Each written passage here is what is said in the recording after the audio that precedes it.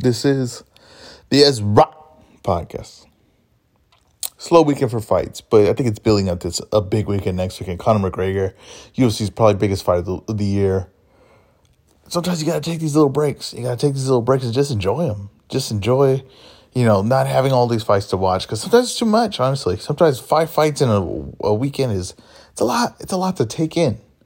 But we were offered a star, I think, this weekend. We were offered Chris Colbert versus King Tug.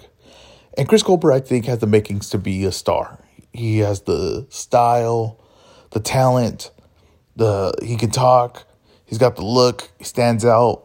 I think he has everything to be a star in boxing. Now, sometimes people don't like what he says, right?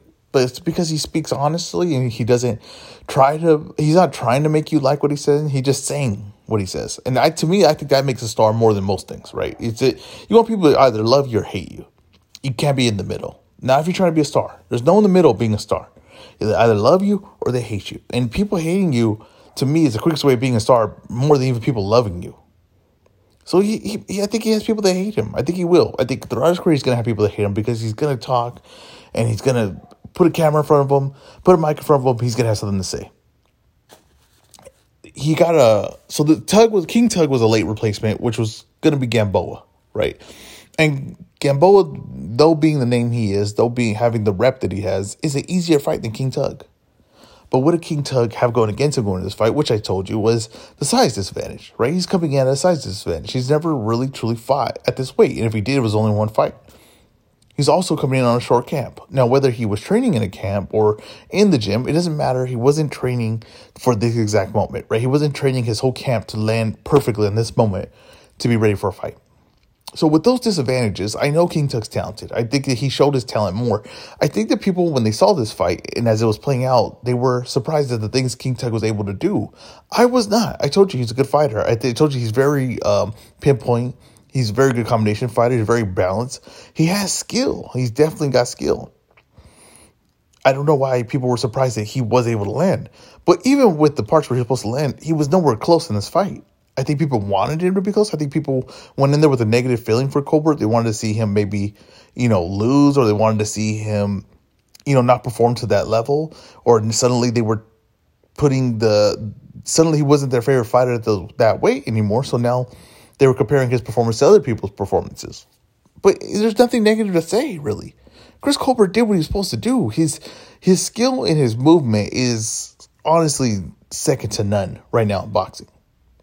His leg movement around the ring is a lost art that he has that disappeared somewhere in the 90s, because we have not got it since like a prime Floyd, Sergio Martinez. Honestly, since then, we have not gotten the leg movement that Chris Colbert is offering right now in boxing. We are not seeing this. And it's also the jab, it's also the combinations, the defensive awareness, all these things. He dominated this fight against a very good opponent. No, just because a guy had moments doesn't mean you diminish what Chris Colbert did. Okay, when you fight good opponents, that's what's going to happen. And to me, it shows Chris Colbert how he's not afraid of the opponent, because he took in King Tug. He could have said, no, this guy, why would I fight this guy? This is a tough guy. I want a full camp myself preparing for just this guy. He didn't. He took this opponent. And I think that we're trying to knock what he achieved this week, but I thought it was very effective. I thought he was very good. And I think that I'm just really excited on what he has going forward, right? And in that weight class, when you have from 130 to 140, it's just so jam-packed that you're going to have a lot of great fights. You just are. And Tank, this is the best thing for Tank, is that another guy is popping out at this weight class, a weight class that he can make, a weight class that Colbert could get to him, where he could get to Colbert. That's what these guys need. The promotions need multiple stars at this weight class, because if these guys can't fight each other, right, they're gonna have to get creative with it. Well, luckily Chris Colbert's coming up, right? He might probably need 2 to 3 more fights before they start taking him and Tank seriously, but it's getting there. It's working there. We see it. So they're gonna have to be a little creative with Tank, and they have to bring him up the right way with just a next level of opponent. Like they were saying, Leo Santa Cruz, which is a great opponent, and that is not a gimme fight at all. I think Leo Santa Cruz rematching Tank isn't a gimme fight. So if it's not a gimme fight for Colbert, I think that maybe one more fight before that, but if they're ready, he wants to go there, I'm all for watching it, and the winner getting Gervonta Tank Davis again. If it's Leo Santa Cruz a rematch, or Chris Colbert getting his shot at Tank. I thought Chris Colbert did what he had to do. I thought he looked very good. I was very impressed with what he did. The movement, you can't get past those things like that. Now, I do think he gets a little stiff with his punches. I do think his shots come wide once in a while, but it's because his legs are so good. Sometimes those things like that, you could get away with it. And that's what he did. Tug, like I said, Tug has the skills. He has the ability. He's got to get going. He's got to have shots that he's got to get to work. And even not everything has to be perfect. And there has to be times where you're just working on a guy's arm, or you're just putting pressure just to apply the mental pressure, just moving the guy off the spot, just to, for the judges to see like, hey, I'm working, he isn't, I have him defensive. He has to develop that. He has the skills, he has the ability, but his mentality does not have that part. And I think he's going to need that part. He's going to need a little more dog in him. I don't see it yet. And this is the same performance I got from the Gary Russell fight. It's like where he has opportunities, he does good things, but it's not consistent. Or it's not the part where it's like, hey, you need to take control of this fight. You need to make this a King Tug fight. I have not seen that yet. Let's go to the undercard. You had Michel Rivera versus John Fernandez. And I had picked John Fernandez to win this fight. It was a little bit of an upset, but I had seen what John Fernandez did. I had seen what Michel Rivera did. And I don't think the fight played out too differently than what I thought. It kind of played out like my counter. I said that John Fernandez could do more in the ring. He was more balanced. He was better with his legs. People maybe don't want to believe that, but he was more balanced with his legs. Michel Rivera got in there. He dressed like Ali. He had the name Ali, which I don't like, by the way. I don't like maybe for the one fight. Maybe if he did it for one fight, right, as a gimmick, maybe. But I don't like that that's your whole persona. I don't think that that's how you make a star, is mimicking being a lesser star of someone's already an act that we already know works. You being a lesser actor, I don't think that works. Also, I didn't like the cheap knockoff style he did of Ali because I didn't think it was effective. Now, people want to paint a picture of a prospect. It helps when people get behind someone, right? They paint the different picture as it would be different what they see, right? Because the perception they have of him is in a positive light already. But if it was someone they didn't like and he did that Ali thing, they would have a complete different opinion of it. It's funny how this works. It happens in commentating. It happens on Twitter. It happens all these things. Boxing journalists, they want to say that what he did, the Ali moving backwards and all that was effective. It was not. Now, he may have won the rounds, and I will get on that after this, right, about him winning those rounds, because he shouldn't have. But it wasn't effective. He was doing an act of Ali. He dressed like him, and he wanted to fight like him, but he didn't have the ability to. And John Fernandez was taking those early rounds. And he was kind of putting it on him. Now, when Michel Rivera finally did the style that was most effective for him, being a little more flat-footed, holding his ground, and making you have to walk into some shots, or making you have to come forward, right, and push him off his spot. That's when he started getting very effective. Now, I said wasn't sure about his power. I didn't know if he had elite power. I didn't see anything that really told me at a better level that he had elite power. He showed me that. I said that. I said in the counter, I said that maybe John Fernandez will win, but Rivera's going to show something why he's elite, and he's going to land a shot that's going to change the whole aspect of the fight. He did that. His speed was damn good. His power was damn good. And it was at its best when he held his ground. Not when he was moving around the ring. I didn't think that was effective at all. I think he has a style that works for him. And as soon as they could get that in his head, that this is a style. This is what's going to get us to the dance. And this is what's going to win us titles. This is what's going to make you special, is this style. I don't think you box around the ring is effective. I don't think you trying to be a cute fighter is effective. I think that you have great power, you have pinpoint shots, and you have good speed. I think we should use those. I don't feel bad for going to the bed with John Fernandez. He dropped Michel Rivera. I believe that, he won earlier rounds. Whether he was going to get it or not, the only thing that may make me rethink of how I bet these things, just because I mean, this is a known thing in boxing for a long time, but I think sometimes it gets ridiculous. I think PBC, especially, I know some more in the PBC too. If you're an underdog, you are not going to get a scorecard. Like, especially if PBC fighters, a PBC card, you are not. You have to get a knockout. If you want the upset, you got to go and knock the guy out. Now, this is, people are going to say that's happened throughout boxing, right? But to me, just the Barrios, this fight, maybe there's an inconsistency of what we are scoring here. You know, in the amateurs, right, the whole thing with the amateurs was they didn't score jabs or they didn't score body shots, right? And they said, well, the guy has more of a pro style. He'll be better than pros. Well, now in the pros, they only score flashy shots, apparently, or they only score the shots they think are hard, right? We even know that the judges are not ex-fighters. They are guys that never probably been in the ring, never been hit, but we're going to go off of what they think hits harder, right? We're going to go off what the journalists are going to go off of what they think the harder shots were. But there's no way of knowing that. If you watch Anderson Silva fight versus Forrest Griffin, with a shot he knocks him out with, it looks like a nothing throwaway shot. Okay, so you do not know what the harder shot is. I promise you. I've been in the ring. I've been hit. There's shots where people said, wow, that hurt. I was like, I didn't even feel it. And there were shots where I got hit by a guy and I thought, my God, he's a brick in his hands. That you do not know. So to me, who's landing the cleaner, effective shots? Just the cleaner shots. Cleaner, effective shots. That's it. That's all you have to go off. Who's landing the clean shots? Not, well, he hit him harder than him. You don't know that. There's no judge of that. There's no way to tell that. But right now, what I'm noticing, right, is in the PBC, if they have a favorite, do not bet against him if you don't expect the guy to get a knockout. I thought Fernandez had a chance to win this fight. I expected him to win it by a decision. They were not going to give him a decision in that fight, even though the first 3 rounds, Michel Rivera was not effective at all. But he's the name.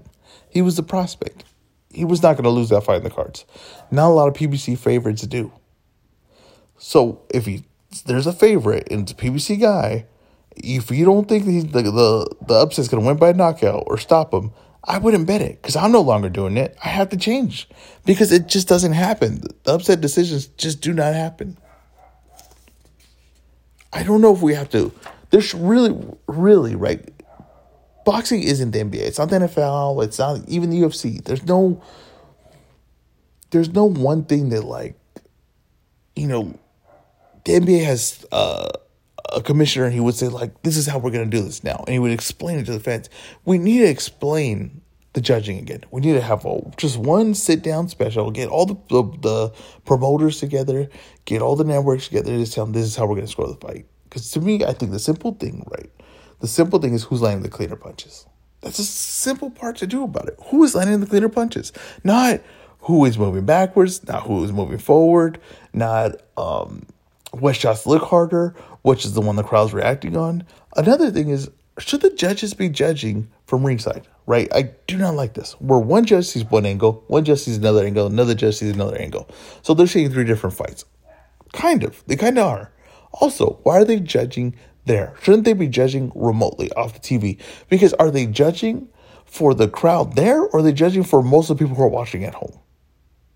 Because I hear people say, when you watch a fight there, it's a different fight than when you watch it at home. But who are you trying to please? Shouldn't you try to please the majority of people? So that would be the people at home. So shouldn't the judges be judging off of the same view, off the same camera view, that all 3 judges are seeing the same one that we're seeing, right? So we're all kind of in line of what we're seeing here, instead of three judges seeing 3 different views of a fight. All these things they affect everything. They affect betting. They affect the way you, as a boxer, if you're picking your opponent or someone says like, hey, want to come here to the PBC and fight this guy and be a big chance for you? It's like, well, I have to get a knockout then. I can't get a decision because no one's going to give me a decision. Now, am I saying it's crooked? Yes, I am. I'm saying that it doesn't seem like the PBC ever gets the decision to go against what they want. It just doesn't seem that way. Now, maybe you say it's the same thing in Top Rank. Maybe, right? To me, I see more upsets in Top Rank. To me, I see more upsets in Matchroom. But, maybe, I don't know. Maybe I have to look again and someone will provide evidence saying, no, they do it here too. But PBC for sure. I never see upsets here, especially by decision. Never. I never see that, ever. And to me, if you don't give John Fernandez like at least 2 of the first 3 rounds, then, what's the point of this guy fighting? Really, other than just collect the paycheck to lose. We need to get on the same point of view. Everyone, the fans, journalists, I don't think anyone's looking at it the same way. Let's define how we judge fights. Because right now it's all over the place. Let's get to my fake money, real bets. Let me tell you real quick. Okay. Not a great week. You know what I mean? I took over 500K minus 700 because I told you that's free money to win 71K. It's just like the advantages he had in that fight. And I won 71K, but I took John Fernandez over Rivera. No, like I said, I don't regret this decision. And I thought that the way the fight was playing out was it showed me that I was looking at the right stuff. Now, I told you if Rivera had elite power, then this fight would be changed around the 4th or 5th round. Look at Rivera. He had elite power. He knocks out John Fernandez. Around the 7th round, I believe, he knocks him out. So I bet 100K. I lost 100K, but I won 71, so I ended up losing only 29K. At 159,000, now I have 550,000. Right? I had 1,579,000. Now I have 1,550,000. I'm okay with that. That's not. It was the John Fernandez fight was worth the risk, and to me, how the fight played out, it played out similar to what I thought it would. Now, he couldn't withstand their power. The judges were never going to give it to him. Now I know that. So I'm not betting no underdogs at PBC unless I believe they're going to get the knockout. I'm only going to bet favorites there because it doesn't seem like they could lose decisions there. We got Conor McGregor this weekend. I'll be getting into it. I'll be deep diving it. I'm going to do a straight to video podcast on it. I'll be doing this podcast on it, the Ezra podcast. There's a lot to dive in here. It's with Conor McGregor, you're going to be up and down. You're going to be up and down. I don't think he has a lot more up moments. I think we could be seeing a lot more down moments. This will tell us this fight right here is going to kind of show us what Conor McGregor has. Is if Conor McGregor is focused, right, and he's training and he's completely wants to, be committed to fighting, can we still get the old Conor McGregor? Because I don't expect him to be consistently here anymore. It's just not going to happen. He's going to be the fighter that wins, loses. He's going to be that. He's going to be a little bit De La Hoya-ish. He's going to be that. But can he even get to that level anymore? That's what I want to know. Can he win this fight and then get the title shot and win that? That's what I want to know. Because if he loses this, he will never see the title again. And it will show me, we're going to see diminished Conor now. He's probably going to lose more fights if he fights him. He keeps fighting the UFC. Go break it all down. Thanks for listening, guys. This has been the Ezra Podcast.